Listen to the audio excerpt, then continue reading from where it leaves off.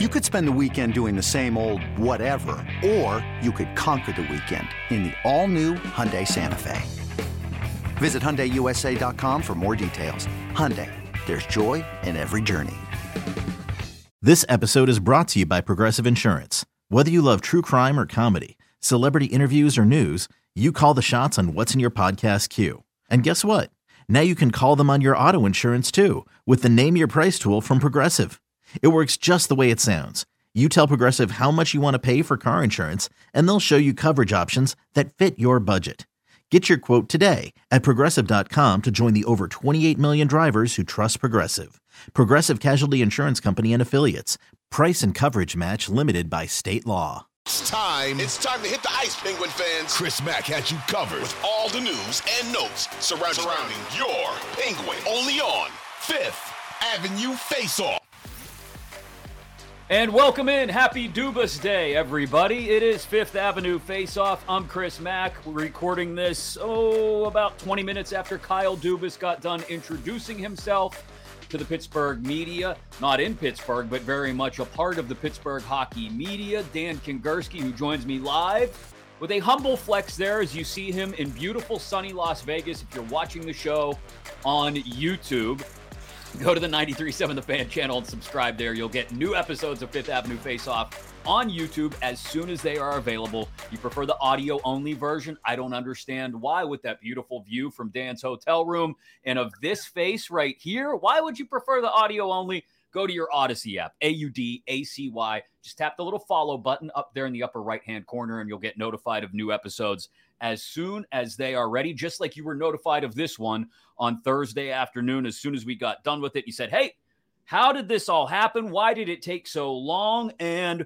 where do we go from here now that Kyle Dubas, Wonder Kid, is in charge of not just the general manager position for the Pittsburgh Penguins, but hockey ops, director of hockey operations, which means there's a lot to do in the next few days and weeks for him, including hiring a new GM, getting ready for the draft and free agency. And Dan, before we look forward, you guys did great reporting on this throughout the whole process at Pittsburgh Hockey Now. So I'll ask you.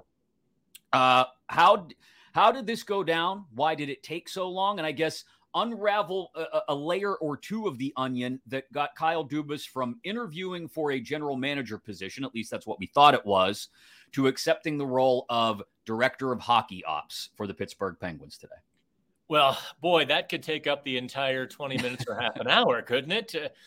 It took so long, and I don't want to be too critical of the Fenway group, but I don't think Pittsburgh fans or people know who Tom Kennedy is. And that's the president of the Boston Red Sox. He was kind of brought into the process. And I think we were the only ones to report that earlier this week, that, he was kind of maybe one of the pieces of the puzzle that no one knew existed.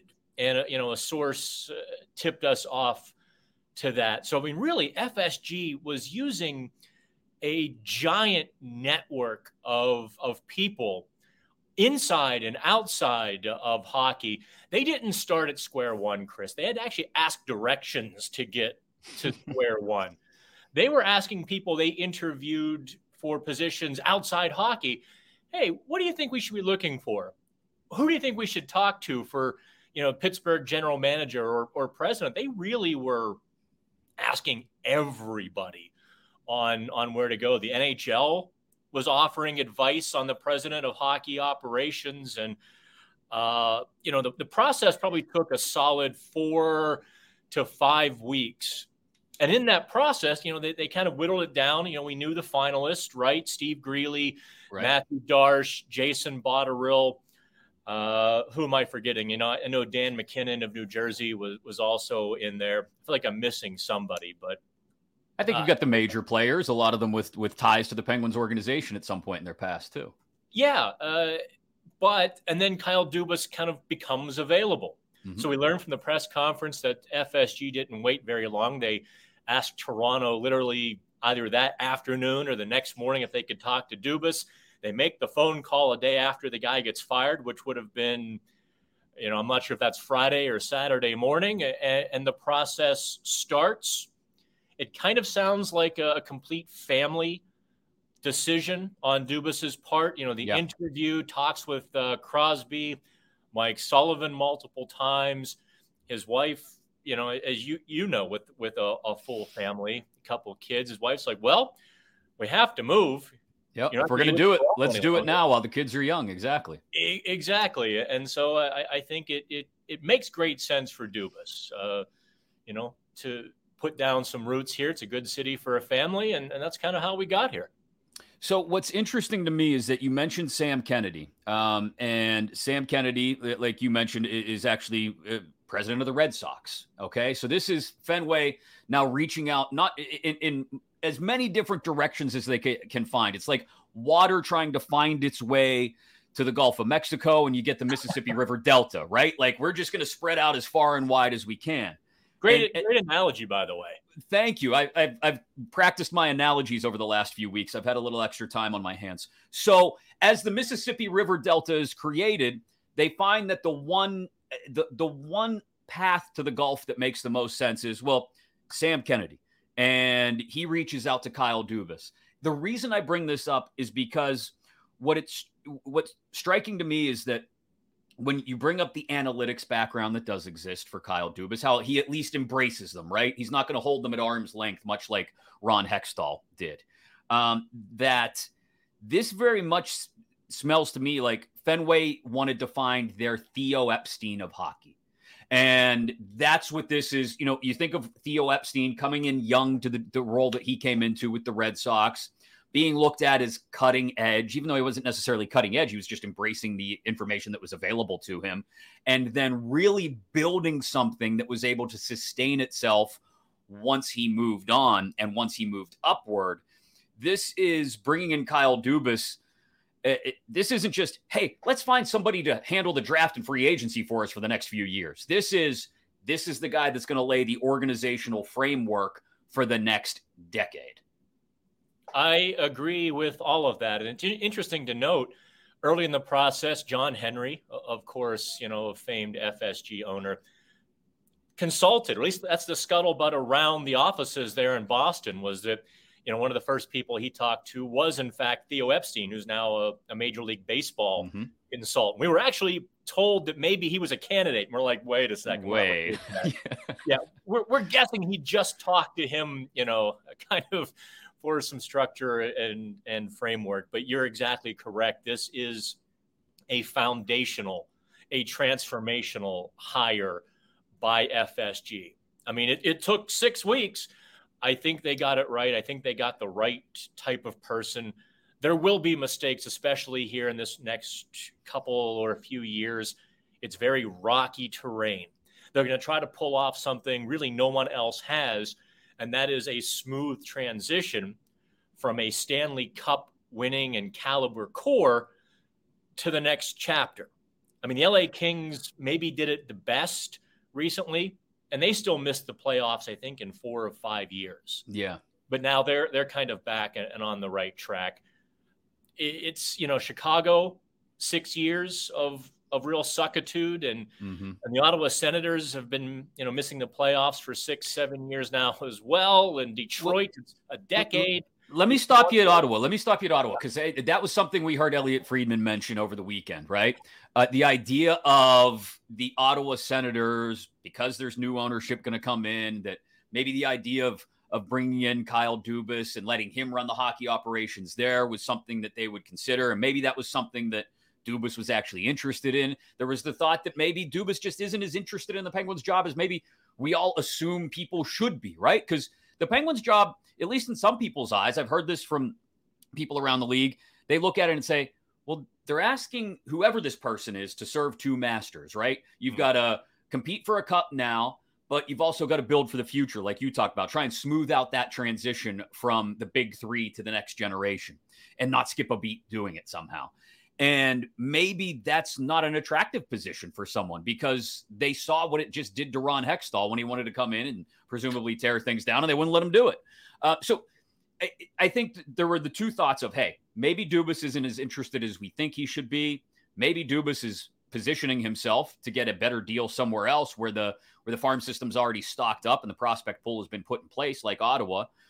Or maybe Dubas is just negotiating for more from the Penguins. That third line of thinking starts to gain some credence when you see a guy become the director of hockey ops and not just the general manager. Is that your sense that maybe the last couple of weeks were part of negotiating for Dubas and saying, hey, I don't just want to be GM. I want to oversee the whole damn thing because I want the show to be mine. I don't put a cynical tone on it, though. I know some in Canada have kind of, put that in a negative light, that maybe he was, posturing or negotiating. I don't see it necessarily in the same vein, although I think that was the end result. I think this was a guy who was rocked by the loss to the Florida Panthers. I think this was a guy who was maybe rattled a little bit by the end of his tenure in Toronto. I think he did want more power. Toronto has a very layered ownership and management structure. It's bureaucratic, to say the least. And I don't think it's a bad thing to say, hey, I know what I'm doing. I know where a team has to get to. I know what this position needs to entail, and I want these sorts of powers. However you want to view that, whether it's kind of in that negative, like some in Toronto did, I kind of view it in a very genuine sort of way. Like, get out of my way. I got this. Here's what I want. So, in that framework or ballpark, I think you're right. It's interesting to me that everybody got what they wanted in this case, right? Like the Penguins got their man and Dubas got the position he wanted out from under. Maybe look, they say everything happens for a reason, right? And so maybe in Dubas's case, leaving Toronto, getting this opportunity in Pittsburgh happened for a reason, gets him out from underneath the Brendan Shanahan thumb. But now he's in place, and he talked several times Thursday afternoon about how quickly they're going to have to ramp things up. He's going to serve as interim general manager as well while they press in the direction of searching for a new one, but that may not happen for another few weeks, maybe even might not even happen by the time free agency starts. You'd like to have that in place. It won't, actually. Dubas is the interim GM until probably mid-July or August because, he's not going to get permission to talk to people this close to the draft and free agency. At this point, organizations will be like, tough luck. Willing to get rid of somebody. So with that being said, how does that, I guess, affect the GM position once they do come around to hiring for it? He mentioned he wants someone progressive. I would imagine we end up with someone much like Kyle Dubas, who's young, a little more analytically driven. Is that what we get in a GM position? Is it more, does this open the window back up to the analytic types, the Sam Venturas of the world? Interesting. We will get kind of a mirror of Kyle Dubas. You're not going to see a Mark Bergevin type jump into the GM role, right? But I guess we'll be publishing this. I'm speaking to you before we publish on Pittsburgh Hockey Now. One of the names out of the running is Jason Botterill. I would presume at least for the next 6 weeks or so, Steve Greeley and Matthew Darche are also out. Although you could see a couple of those guys reemerge when Dubas gets to conduct his own search. Because my sense in his answer was he's going to start this from scratch, or at least do it his own way, or conduct his own interviews and his own search. So, I think you'll see some. I think Sam might be a little too analytics, right? He hasn't had to make hockey decisions just yet. So that would be maybe a big jump for a guy like Sam, although I think his work in the hockey community certainly is revered as cutting edge. You can see someone new. Yeah, and I think the line of thinking there would be, well, I'm overseeing the entire hockey operation, but I've also got the network of contacts needed to pick up a phone and make a call on July 1st or on deadline day or whatever it may be. I'll make the ultimate hockey decisions, but I want my GM to be the person who's steering that conversation toward me with what they've built, which may very well be very analytically driven. All of that aside, once the GM is in place, they're going to get through the draft. They're going to get through the beginnings of free agency, at least with Kyle Dubas steering things. And it'll be interesting to see what direction they go, because I imagine a lot of what Mike Sullivan was pleased with and displeased with is going to steer things over the course of the next 4 to 5 weeks. Quote, Sully can coach forever. He's got no interest, Kyle Dubas, in sending Mike Sullivan, and certainly no interest in sending Sidney Crosby on their respective ways. Those two guys were part of the reason he expressed that he ends up taking the job here in Pittsburgh. So how big of a role is Mike Sullivan going to have over the next 4 to 5 weeks? He's had a huge role in, I would imagine, evaluating personnel for the draft especially, and perhaps even possible free agents with the scouting department over the last 4 to 6 weeks. So how do the next 4 to 6 weeks get handled? When you need mealtime inspiration, it's worth shopping Kroger, where you'll find over 30,000 mouth-watering choices that excite your inner foodie. And no matter what tasty choice you make, you'll enjoy our everyday low prices, plus extra ways to save, like digital coupons worth over $600 each week. You can also save up to $1 off per gallon at the pump with fuel points. More savings and more inspiring flavors make shopping Kroger worth it every time. Kroger, fresh for everyone. Fuel restrictions apply. The longest field goal ever attempted is 76 yards. The longest field goal ever missed? Also 76 yards. Why bring this up? Because knowing your limits matters, both when you're kicking a field goal and when you gamble.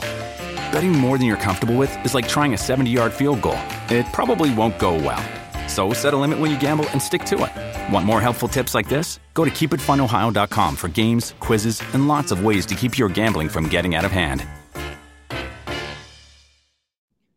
Well, we've seen the Penguins already sign Alex Nylander to a contract, and presumably that came from Mike Sullivan because there was no GM in place, and they gave an NHL contract. So, somebody had to be like, hey, these decisions need to be made. We learned from the AHL meetings a few weeks ago, a colleague of ours, Tony Andrikaitis, who covers Wilkes-Barre and the Lehigh Valley Lehigh Valley Flyers team pretty heavily, that, the AHL people were talking about Mike Sullivan really pushing FSG to invest resources and rebuild what's become of the baby Penguins, because they really have fallen on hard times for the last few years. The team has been at best terrible. So Sullivan, is, I guess maybe I'd make the analogy, at least for the next 6 weeks, you're going to see working relationship very close to what I imagine Mike Tomlin and Kevin Colbert having, where someone gives the GM a grocery list and the GM goes shopping. And I kind of see that playing out, at least in the short term. Sid was a very big part of this as well. That doesn't surprise anyone, I don't think, that Kyle Dubas was very emphatic. One of the first things he said was that, obviously Sid is still at the core of this thing. Do you get the sense that that's part of what sold Dubas on this, I guess, is, nobody sees Sidney Crosby as this ebullient, outgoing personality who's going to, pal around with people, but he's such a thinker, I presume, that I imagine he was able to sit down and let's be honest, he's not far off in age from Kyle Dubas either. They were probably able to sit down and really talk about their shared vision for where this organization and this franchise goes. And so how many of these decisions over the next 4 to 6 weeks and beyond are going to be driven by Sidney Crosby, to be honest? What was that word? Ebullient? Ebullient. Oh, ebullient. I was like, wow, that's I need to look that up. Cheerful and full of energy. Ebullient. Yes. Yeah. That word I'm familiar with. Yeah. You're a wordsmith. You're familiar with all the words, Dan. But no one's ever called me that, but okay. You get the sense that Sidney Crosby, as much as Mike Sullivan, as much as Kyle Dubas, are going to drive these big decisions, at least over the course of the next few weeks and months. I think anybody who would discount Sidney Crosby's opinion on anything hockey would do so at their own peril, right? You're right. He is a thinker. I've always thought that he could be a solid GM, very much like a Steve Yzerman, if he so chose to continue his hockey life. Obviously, those great players don't make very good coaches because they think and do things that others can't. But Yeah, I mean, that would be my second conversation too. Talk to Sullivan, talk to Sidney Crosby. And, if Wayne Gretzky told you what his team needed, you sure as hell would listen. If Mario Lemieux pulled you aside and said, I want a winger, I want a defenseman, you'd listen. And Sidney Crosby has earned that status as well. So to that end, then, I thought it was interesting when we start to spin forward and talk about what the targets will be. We'll get to goaltending in a second because that sounds like it's going to be Dubas' first priority over the next 2 to 3 days. But he talked about the top 6. But it was interesting to me that despite saying the top 6 is very, very good, I mean, you've got the pieces in place there, right? Crosby, Malkin, Gensel, Raquel, Rust, and then from there. He did mention the word supplement, and he did mention the salary cap position that they are in, which he called an advantageous one, I believe. They've got about $20 million in cap space, but some things to figure out in that regard as well. So it's not really probably a true $20 million. Do you suspect that when he sits down and asks Sidney Crosby, hey, Sid, what do you think we need for the top 6, if anything? Is Sidney Crosby going to say, hey, go out and get X, Y, Z? Or is Sidney Crosby going to say, just give me my guys on my wings who I trust and fill out the bottom 6 so that the 12 minutes of forward ice time that we need to get out of guys in that bottom 6 is not being eaten up by guys who can't handle it?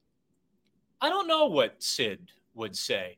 I think a bit of that would be driven by loyalty to Jake Gensel and Brian Rust, in which a GM would have to maybe factor that sort of loyalty in. There was one little line that struck me, and I'm probably parsing words. Maybe my old Toronto media day is coming back to haunt me. When he said about the prospects we're going to acquire, I sat up a little bit for a moment when he said, I'm like, oh, they're going to acquire some prospects. Let's see what he does there, because I think the Penguins have a surplus of top 6 talent that probably could be moved, let's say, and some prospects, some draft picks brought in, some speed added to the lineup. I don't know if Sid would say this or that for the top 6 or this or that for the bottom 6. I think the obvious thing is that they obviously need depth speed through that bottom 6. Sure. You can get by with an identity. And the Penguins don't have any identity in their lineup as a whole, but especially that bottom 6. It's just, it was meatball surgery for Mike Sullivan. Yeah. And I just wonder, we kind of latched on to opposite ends of this as we parse words from Kyle Dubas on Thursday afternoon. You make a great point about acquiring young prospects. I hear him talk about supplementing the top 6. And this again brings us full circle back to which way you going to go, Kyle? Are you really all in on now, or how much of an eye can you cast to the future if you are all in on now? He also talked about, obviously, the bottom 6. We all know that's going to be a work in progress that I don't think gets done in one season. I think it's next to impossible to remake that entire bottom 6 in one season. You've got guys like Paling and Nylander, who you mentioned, and O'Connor, who you can bring back and can kind of form the pillars of the bottom 6 maybe, but I don't know if you can remake the entire depth forward portion of your lineup in one off season. And then he mentioned the young defense and finding out what they're all about. That tells me in particular, POJ, Ty Smith. Are you guys that can actually contribute every single night as 4th, 5th defenseman? Because what are we keeping a Jan Ruda around for? What are we keeping a Jeff Petrie around for if we can do better things, especially in Petrie's case, with that cap hit? So that tells me that if you can get younger while also getting better, maybe that's if you're looking for one pathway rather than, again, trying to funnel into a million different directions. If you're Kyle Dubas, the pathway is let's get younger and better, if that's possible. Yeah. There are some very tough decisions, especially when you look at the blue line because of Petrie, of Ruda. Where do you see POJ in a few years? I happen to think as he gets older, he's going to get more confident. I think, I've often compared PO to Zach Aston Reese in the sense that their biggest holdup was themselves. Yeah. And not seizing the full potential within themselves because they viewed themselves in one way or didn't view themselves as potentially, I don't want to use the word great, but they didn't embrace their fullest potential. And I view Joseph kind of in that same vein where he's got the talent to be a top 4 defenseman every single night. We've seen him take the puck and just fly past people and create offense and then even go to the net and with whatever, his 180-pound frame can dish out, do some battling. And I'd love to see him really embrace that sort of stuff. I'm not very bullish on Ty Smith. I don't think he has the speed. And I wonder if the defensive zone will just forever kind of dog him. So, yeah, you start to look at that. And look, I'm covering the Vegas Golden Knights here simultaneously. It's why I'm in Vegas. It's not exactly a vacation. And I'm watching what they're doing with their defense, Chris. And I think it's interesting to note they said screw it in terms of finding speed and high-end, offensive defensemen. Every single guy they've got on their blue line is at least 6'1", 200 pounds. Mm-hmm. 5 of the 6 are like 6'2" and 3, 215, 220. You don't get near the Vegas Golden Knights net. And they've combined that with a heavy forecheck game that Mike Sullivan would love. So I think there's some lessons to learn around the league with that as well. Yeah. Can you be fast and heavy at the same time? It's you have that duality. And look, I mean, they might have the Stanley Cup coming down Vegas Boulevard in a couple of weeks because they figured it out. Let me ask you this then. Despite anything else Kyle Dubas does this offseason, like I mentioned a moment ago, and as he mentioned, the first thing they've got to figure out is goaltending. He says he wants to get to know Tristan Jarry a little bit, wants to talk to Mike Sullivan and Andy Chiodo about their evaluations of Tristan Jarry. This has to be balanced against two different things. One is the goaltending free agent market is just bereft really of opportunity. If you're looking for a true number one, Freddie Anderson is out there, but what are you going to get? A year or two out of him maybe, and that's still kind of a crapshoot to be honest. And other than that, what is there on the free agent market? And then there's the trade market, which is the Winnipeg Jets have given no indications about what they would be willing to take in return for Connor Hellebuck, if that's something they want to do, but that's an expensive deal, both in resources, personnel, and a future contract if you're going to do it. John Gibson might not necessarily be excited at the thought of coming to Pittsburgh, despite the fact that it's home for him, because if things don't go well, scapegoat city, fairly or unfairly. So really, the best possible option, I can't believe I'm going to say this, might be Tristan Jarry on what amounts to a one-year prove-it deal. Well, let me give you some inside hockey dirt here. Mm-hmm. There is a change in thinking behind closed doors in much of the league. And I wrote about this a couple or a few weeks ago, that more and more GMs and staffs are talking about going to more of a tandem, a committee, very much like Vegas is doing. I wrote before the deadline, Ron Hextall needed to be calling Vegas about Aiden Hill because at the time he was like their third goalie. I've kind of been a little bit of a fan of Aiden Hill, and I told people in Vegas when I got here, why isn't this guy starting? But they had, Laurent Brossoit, who was also a third and fourth goalie, right, in the Winnipeg system. So they just grabbed 5 goalies and said, okay, whoever's healthy, whoever's playing, you get an NHL sweater for a while. There is this change in thinking where, Carolina did it with Ranta and Anderson and Vegas. And To a lesser extent, Seattle. They had Grubauer, of course, but they supplemented plenty of games around Grubauer, as I recall. So I think the thinking is evolving to, unless you have an elite number one goalie, we're talking Shesterkin, right, Vasilevsky, or you can get a number one guy on a bit of a bargain deal.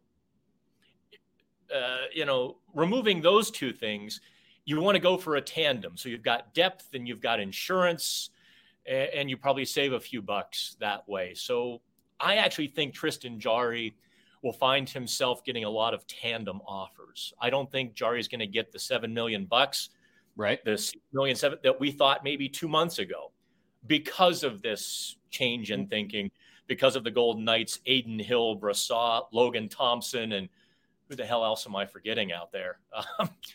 Because there's like six other guys. Yeah, you're good.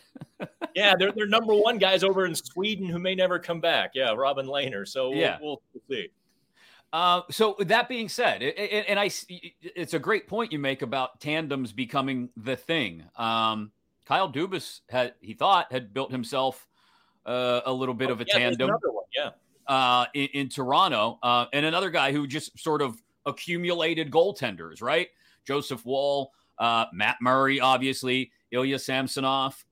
And so if that's what he's looking at doing here, how then does Tristan Jarry figure into it if he is around for another year? Again, let's say it's a 1-year prove-it deal, but it's not as a number one starter. It's as maybe 1A to a 1B supplement. Well, first step in that is we've got to be able to count on you for the 55 games that we actually want you to start. We can't have you disappearing for 2 or 3 weeks because of an injury, and then our 1B has to be more than just a 1B, or we can't rely on the rotation that we've built in our heads before we go out on a 10-day road trip out west or whatever it may be. Does it make sense to keep Casey DeSmith around as that 1B? Do you move DeSmith and maybe look at the free agent market? There's a lot of different directions to go here, but maybe Dubas has laid a little bit of a blueprint for what he'd like to do based on what he did in Toronto the last year and a half. Casey DeSmith, I mean, sometimes familiarity, especially on the fans' part, does breed contempt. Mm-hmm. And when you look at DeSmith's salary compared to his standing in the game or, his position, he's quite a bargain. I mean, Vegas had to sign this troop of goalies to about $2 million contracts. So to have a legit backup goalie who can play your 30, 35 games a year for, 1.7, 1.8 that DeSmith makes, you've got a guy. I think if they do go that route with Jarry, you need a third option in there too. I mean, look, his back, his knees, his hip, whatever, all of the above, whatever it was last year that bedeviled Jarry, that he couldn't get healthy, right? I mean, think back to, I think it was November, Chris, when Jarry said, well, I'm dealing with some injuries. It's tough. And so we asked Mike Sullivan, oh, Jarry's injured. He's like, no, he's not. Yeah. So. And then 5 weeks later, whether Mike Sullivan likes it or not, he actually is injured in Boston. So, and there you go. Yeah. The story of the season is written then. Yeah. So, I mean, I think all of those things really come into play. And I'm curious to see what Dubas's analytics mind and the department kind of comes up with for this situation, because you're not going to pay Tristan Jarry a $636 contract. I mean, that would be foolhardy to, I think, level 10 at this point with everything. Yeah. So, I'm stumped a little bit to answer your question, other than I think maybe you wrap your arms around several goalies and see what happens. So the way Dubas, or one of the first things Dubas said to start this press conference, and we'll kind of dismount on this note, was you can bet against Mike Sullivan or Sidney Crosby or Malkin and Letang if you want to, but I'm not going to.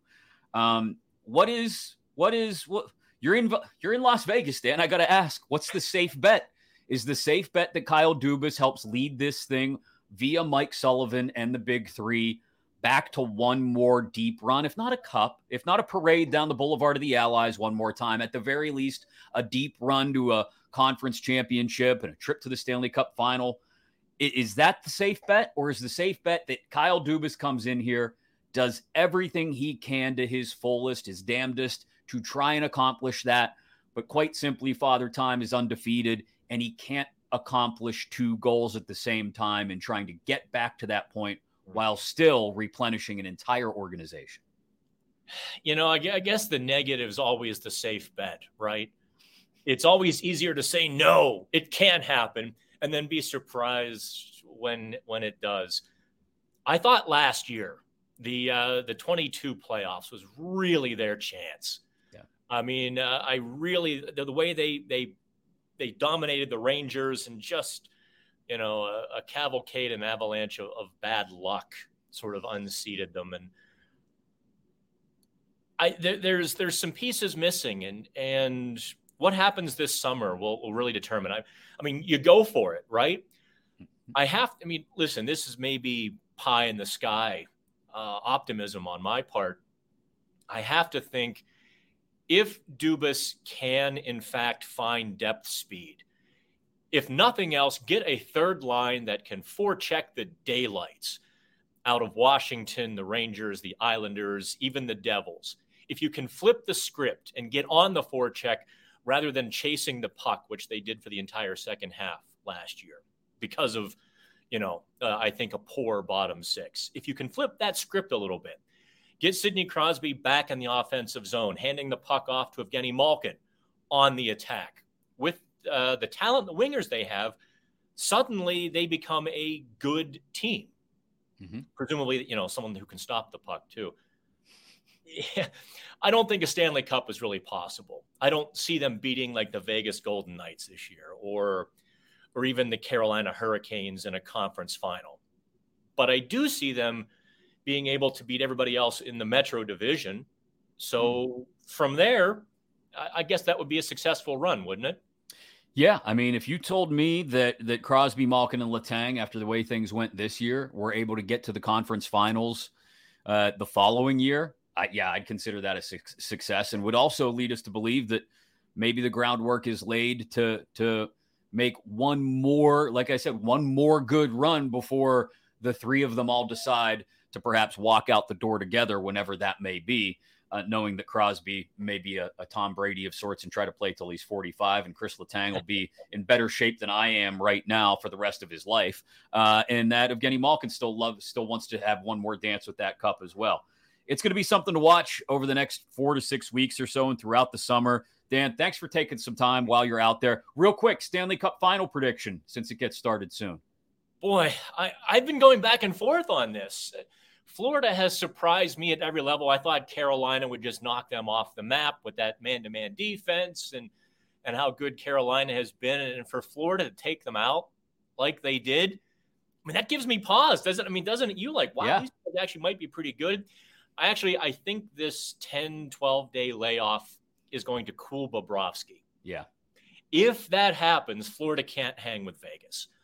But if Bobrovsky comes into the Cup final and plays as brilliantly as he's played, you're going to have a 7-game slobber knocker. And I have actually made a couple $100 here in Vegas. I've stayed out of the casinos mostly, but I've bet on the Golden Knights in each of the game 6 they've won to win and the over because they were the underdogs in both game 6s. Right. So I put my $20 to good work.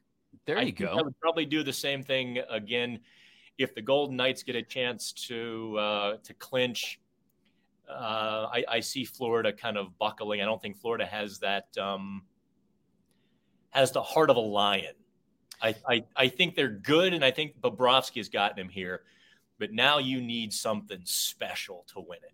Yeah, I see it in there, especially with Matthew Tkachuk. But I question if, like you said, that much time off for a goaltender who's hot is never good. So I can't foresee it being a good thing for Sergei Bobrovsky as well. And one thing I always bet on is that playoff Bob is going to show up eventually. And playoff Bob can be an absolute disaster at times. And you'd hate to think it would happen in the Stanley Cup final, but after a week and a half of, light morning skates and not really having much to do, heading out to Vegas against a team that's pretty hot and pretty buttoned up. Yeah, I could see that being trouble for the Florida Panthers. If positive playoff Bob, the guy who's showed up for the last 5-6 weeks, shows up, then I do think Florida could surprise everybody and shock the world. But I don't bet on playoff Bob. No. A playoff Kachuk I'll bet on. A playoff Bob, not so much. Well, here's the problem with playoff Kachuk is he's going to have to get through 6 feet 3 and 220 pounds of Vegas defensemen. The Redwoods, like you talked about, yeah. Yeah, because they have gargoyles at each post. And he's going to have to get through one or both of those guys who are going to just dump him on his head and laugh as they do it. So it's going to be a fun battle to watch, but he's not going to be nearly as effective, I don't think. Well, Dan, thanks so much again for the time. I really do appreciate you celebrating Dubas Day with us. A Dubas to you and a Dubas to you all. Is there a Dubas Day poll that we should celebrate with? No. Well, what I did earlier was I just jumped into the pool with all my clothes on. So that I think should be, it's summertime, right? It's warm pretty much everywhere in the country. So wherever you are as a Penguins fan, I don't care if it's a municipal pool and you got to jump the fence, send the citation to me. No, send it to Dan. He's in Las Vegas. He's got the money. Send it to one of us and jump in a pool somewhere today with all your clothes on to celebrate Dubas Day. In all seriousness, thanks for all the great reporting, for all the insight. Enjoy the Stanley Cup final, and we'll catch up again soon. All right. Have fun, Chris. Another day is here, and you're ready for it. What to wear? Check. Breakfast, lunch, and dinner? Check. Planning for what's next and how to save for it? That's where Bank of America can help. For your financial to-dos, Bank of America has experts ready to help get you closer to your goals. Get started at one of our local financial centers or 24/7 in our mobile banking app. Find a location near you at bankofamerica.com/talktous. What would you like the power to do? Mobile banking requires downloading the app and is only available for select devices. Message and data rates may apply. Bank of America N.A., member FDIC. Great stuff from out in the desert on the Stanley Cup final from Dan Kingerski. And of course, on the entire Dubas watch saga that has now come to, I wouldn't even say a conclusion. I mean, I guess Dubas watch has reached its conclusion, right? But as we celebrate Dubas Day, now what? That was just the first chapter, right? That was like the prologue. And now chapter 1 starts. How does Kyle Dubas attempt to rebuild the Pittsburgh Penguins while also competing for a Stanley Cup under Mike Sullivan with Sidney Crosby, Evgeny Malkin, and Chris Letang at the core? God bless him. He's going to do a better job than Ron Hextall. I can almost guarantee that flat out. But God bless him for taking on this task, because it's not going to be an easy one. And it's starting now as you're listening to this podcast or watching it on YouTube. He's got to immediately identify what's the plan going forward in goal, and then out from there. The young defensive pieces we talked about, highlighted by POJ, and then out from there to the depth forwards. Can you get faster and younger and also better in those spots? And then to the top 6. Does he look to supplement that top 6 with something that he might not already have, something younger and faster and just as skilled as Crosby, Gensel, Malkin, Raquel, Rust, etc.? Or does one of those guys have to get moved in order to bring in the young speed, the young heavy speed that Dan Kingerski talked about there? A lot's going to happen in the next few weeks and months. We will be here to keep you abreast of the situation. Be sure to subscribe if you haven't yet. If you're watching this on YouTube, click on the little bell, the notification bell there. And as soon as new videos from 93.7 The Fan are available to you, including full episodes of Fifth Avenue Face-Off, you'll get notified. And of course, wherever you get your podcasts, I don't care where you get them. iTunes, Google Play, Spotify, Stitcher, Pandora, wherever it is, be sure to subscribe to Fifth Avenue Face-Off. Hopefully you're getting it inside your Odyssey app, AUDACY, so that you get notified. As soon as you tap that little button up in the upper right-hand corner that says follow, you'll get notified as soon as new episodes are available, just like you were for this one. And keep it locked right here all summer as we see where Dubas Day goes from here. It's a new era. It's Dubas time in Pittsburgh and right here on Fifth Avenue Face-Off.